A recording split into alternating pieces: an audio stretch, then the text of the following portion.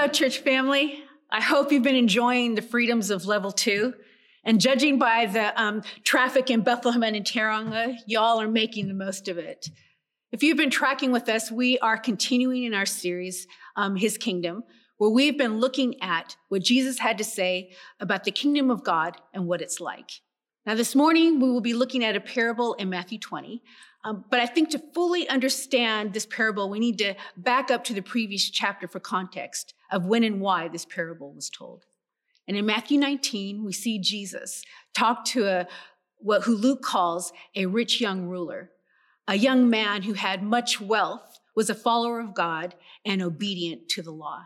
And he goes to Jesus and he asks, "What else do I need to do to get eternal life?"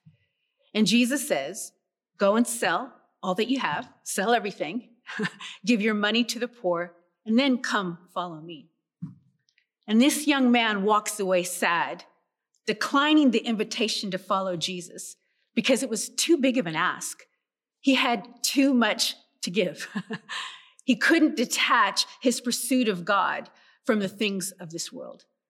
And in light of this young man walking away, Peter pipes up and asks Jesus a question. And I love it because you can always count on Peter to say exactly what he's thinking because he has no filter.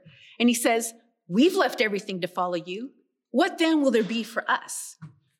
You see, and this is what we have to understand about the mindset of the disciples. They had signed on to follow Jesus because they thought that he was going to be setting up a kingdom. And a kingdom takes investment, and a kingdom takes capital. And Peter's thinking that Jesus is a great guy to get on the team with. Jesus then gives the disciples some reassuring words about sitting on thrones and judging the 12 tribes of Israel, and that he will take care of families that have left everything to follow him, that they will inherit eternal life, which is amazing. But at the end of this chapter, Jesus says this interesting statement and what the Message calls the great reversal. And he says, "But many who are first will be last, and many who are last will be first." We will see him repeat that sentence again. But what we see here is that Jesus is issuing a warning to the disciples, because we could read that last sentence and think that Jesus is talking about the rich young man who seems first in society's eyes and will end up last. And the disciples who are just fishermen and tax collectors and zealots will be first in my kingdom. We could read it like that, but that's not what Jesus is talking about.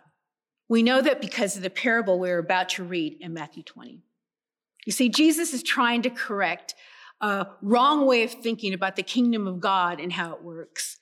He's trying to get his disciples to understand what it means and what it looks like to be his follower in his kingdom. This message is for all of us. So let's read in Matthew 20, starting in verse 1. "For the kingdom of heaven is like a landowner who went out early in the morning to hire workers for his vineyard.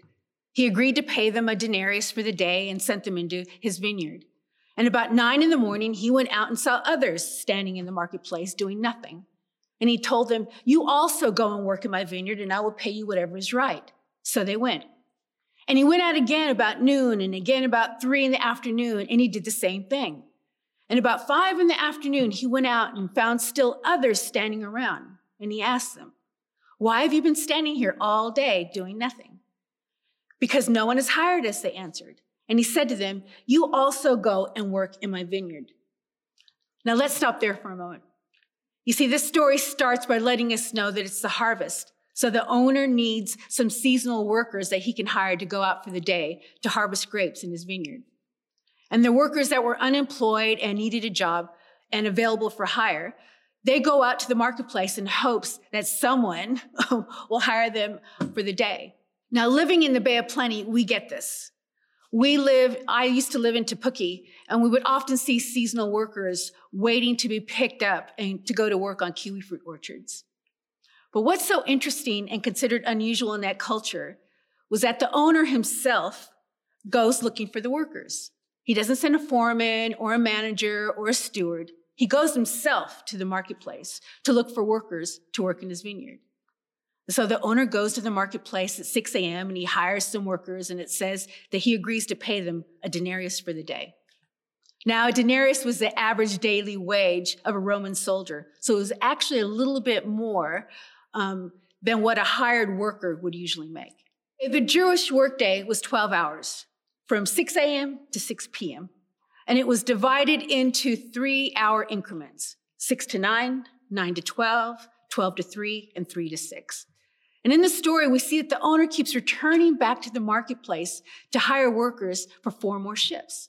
Now, these men are hanging out in the marketplace. They're not lazy. They want work. It's just that no one's hired them.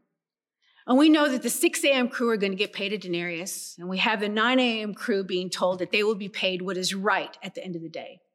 And then the owner brings in more workers, again at noon, at 3 p.m., and then again at 5 p.m. 5 p.m., the 11th hour in this 12-hour day. There's 1 hour left of work, and the owner hires them anyway. And Jesus is such a masterful storyteller.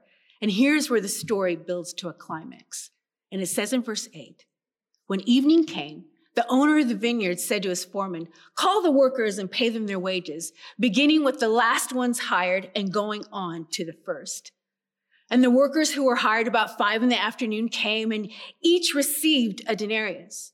And so when those came who were hired first, they expected to receive more. But each one of them also received a denarius. And when they received it, they began to grumble against the landowner. These who were hired last only worked 1 hour, they said, and you have made them equal to us, who have borne the burden of the work and the heat of the day. Okay, let's put ourselves in the shoes of these guys who have been working all day. They've been up since 6 a.m.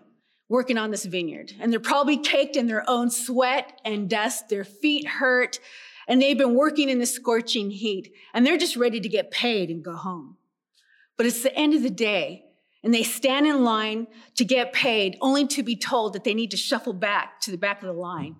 It's the 5 p.m. crew who only worked 1 hour who are going to get paid first. You don't even get priority standing in the line. I think you guys can relate to this. During the lockdown, many of you understand about standing in lines, and Brittany kind of alluded to it last week. But imagine, like my husband, standing in line at Countdown, and you've arrived early to be towards the front of the line. It's hot, your feet hurt because you've been waiting in line for what seems like hours. And then you notice a group of people saunter up and cut in line in front of you. The doors open, and they're let in before you. And because they're like the 100th customer, they all get free Countdown vouchers. And then the sliding door closes, and you are left there, waiting in the hot sun. How you feeling now?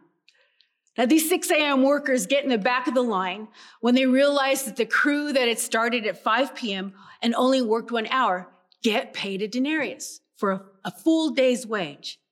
And so you start doing the math. If they got a whole denarius for working just 1 hour, and I work 12, cha-ching, show me the money. Maybe I'm going to get 12 denarii, equivalent to a half month's worth of pay. Heck, maybe I'll even get a bonus for showing up early, or a performance bonus for harvesting way more grapes than the lake crew.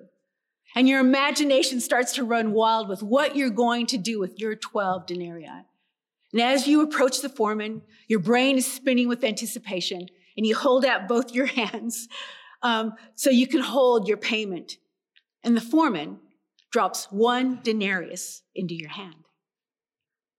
But then you look around at the other guys who also work 12 hours, and they too only have 1 denarius.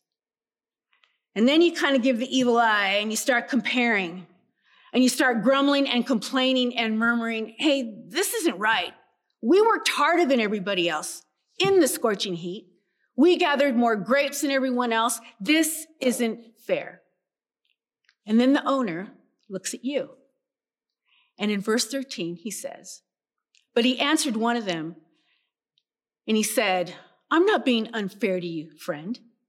Didn't you agree to work for a denarius? Take your pay and go. I want to give the one who was hired last the same as I gave you. Don't I have the right to do what I want with my own money? Or are you envious because I am generous? Let me say that again. Or are you envious because I am generous? Or another translation says, should you be angry because I am kind? So the last will be first and the first will be last.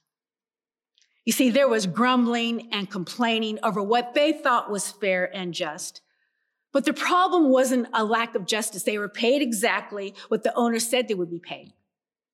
Their problem was their sense of entitlement, of comparing and resenting what the others had received the same as them. And one commentary said, the charge of unfairness wasn't grounded in a love for justice, but in a selfish assumption that the extra pay they wanted was the pay they deserved. You see, these workers thought they deserved more. And the owner of the vineyard did not shortchange the workers for the day. He paid them exactly what he promised them. But he wanted to give out of the generosity of his heart to those who hadn't worked as long. See, the owner wasn't fair. He was generous, pouring out more than what was expected. And if you're anything like me, I think we can have a tendency to fall into a trap where we think that we are owed something, that we deserve more. You see, this story really isn't about the workers and what they did and what they were given. The story is about the owner and who he was and what he did and what he gave. This story is about grace, the grace of God. It's about the owner giving something that isn't expected and isn't deserved. And I think we could miss the beauty of grace because we've grown up with this whole idea of a merit system. Like when we were little and we did something right, we would get a gold star. Or if you were good all year, Santa would bring you gifts. Or if you get enough A's on your report card, you would get some pocket money. Or you work really hard at your job and you get a promotion or a pay raise. You see, we base our lives on a merit system. And I think that was at the heart of Peter's question. We've left everything to follow you. What do we get out of this? And what's fascinating to me about this story is that Peter asks that question, what do we get? And Jesus tells this parable about the workers in the vineyard. And 4 verses later in this chapter, 4 verses later, James and John come to Jesus with their mom in tow, wanting to know if they can sit on either side of Jesus in his kingdom. You see, the disciples don't get it. This mother didn't get it. They somehow thought that Jesus owed them something. And we can do the same thing. We too can think that Jesus owes us something. And I think we try to hold God in our debt. And here's how that can look. We can go to God and say, God, I tithe. So can you just help me out a little bit? A raise would be nice. God, I've done what you've asked me to do. I've been obedient, so can you just throw me a bone? God, I remain pure. So why haven't you brought me a wife or a husband? Or if you're a student, God, I know I haven't studied for that test, but I've been hanging out with my mates. I've been witnessing instead of studying, so can you come through for me? Or you've worked really, really hard doing the Lord's work, and you get blindsided by a serious health issue or a major financial scare. And it's these moments that we can feel like God is unfair. I've done this for you, God. I've sacrificed things. I've played by the rules. When are you going to give me my due? You see, we can feel like God owes us. We can fail to realize, though, that we've already been told what our due is. Romans 6:23 says that the wages of sin is death. You see, our sins racked up a debt that we could never repay. Death is what we deserve. And this whole idea of living life based on a merit system and works is not the good news of Jesus Christ. In fact, it's terrible news. The good news is that Jesus paid our debt for us, that Jesus already has given us everything and doesn't owe us anything because he's given all. When we were most undeserving, God gave us extravagantly and unexpectedly and generously. That is the good news of Jesus Christ. Romans 5:8 says, and yet while we were still sinners, Christ died for us. And we also see in this story that grace rewards us generously. You see, we could tend to look at this parable through the eyes of the laborers who started at 6 a.m. and worked the longest. and got paid the same as everyone else. But let's think about the laborers who started at 5 p.m. Imagine what they must have thought when they got a full day's pay for 1 hour's work.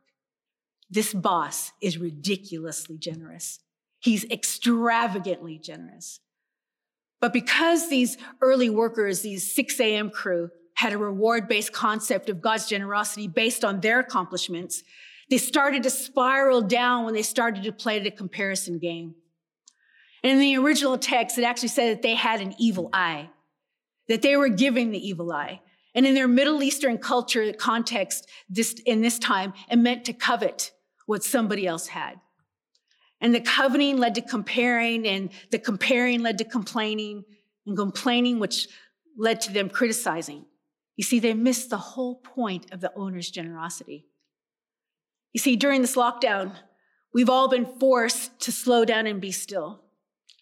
And it's in this forced slowing down that God has really shined a spotlight on some of my attitudes in my heart that he wants to deal with and to heal.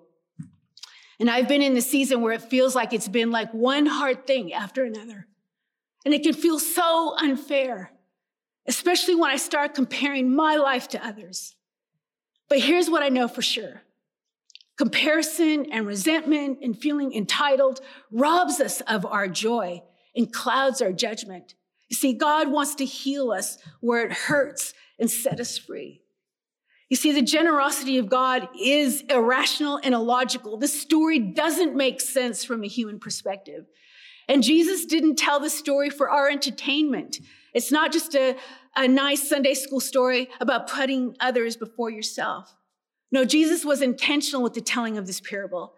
He could have easily paid those 6 a.m. workers first and left the latecomers till the last, and they would have been none the wiser. But he doesn't. He chooses instead to put his lavish, extravagant grace on display for all to see. You see, this parable can illuminate and expose our resistance to grace, either extending grace to others or a willingness to receive it.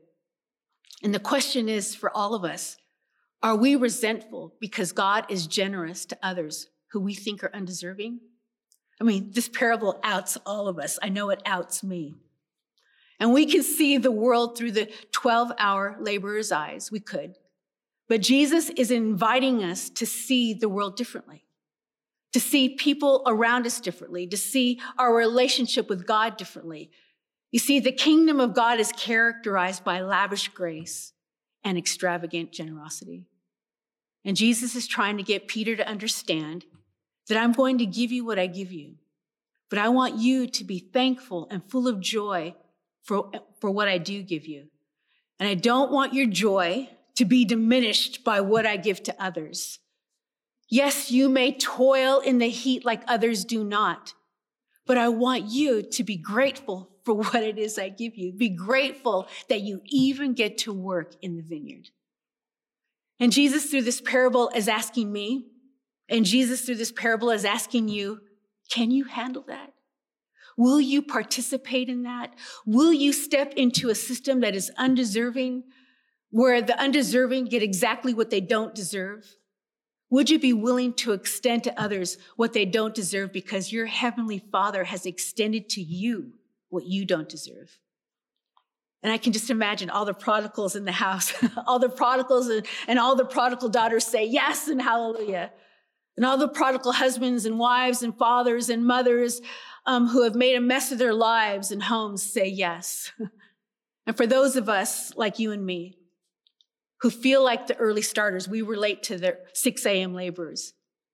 Jesus pulls out of the parable and says to everybody, when you begin to understand what my Father's kingdom is like, and you begin to understand my value system, and that I have come to introduce to the world, and you step into it and fully embrace it, it can feel like at times that the first will be last and the last will be first. It will feel unfair because of how we were raised to measure fair. We compare to determine what we think is fair, but grace doesn't compare. Grace doesn't compare. And I love how Andy Stanley says this. He says that grace in Jesus is always married to truth. And the truth is that we have all fallen short of God's standard. You see, in the kingdom of heaven, everybody is invited. The people who showed up at 6 a.m. and the people who showed up at 5 p.m. and everyone in between. And we all come through the same door in the same way by placing our personal faith in Jesus Christ as our Lord and Savior, trusting that what he did on our behalf made us right with God. Grace and truth personified in the person of Jesus Christ. His grace and generosity towards us is extravagant, it's unexpected, it's illogical, it's irrational. And it's the reason that we are able to have a relationship with him. Hallelujah and amen. Let me pray for us. God, I thank you for grace that is so undeserving to someone like me. It's incredible. And so, God, would you continue during this series, God, to correct wrong thinking about your grace. God, help us not to compare my life with others, my blessing with someone else's. Help us to be grateful that you've called us, that we are yours, that you are our God, because here's the thing. You are the prize. You are the reward. And thank you, God. Thank you, God. We love and we bless you in Jesus' precious name. Amen.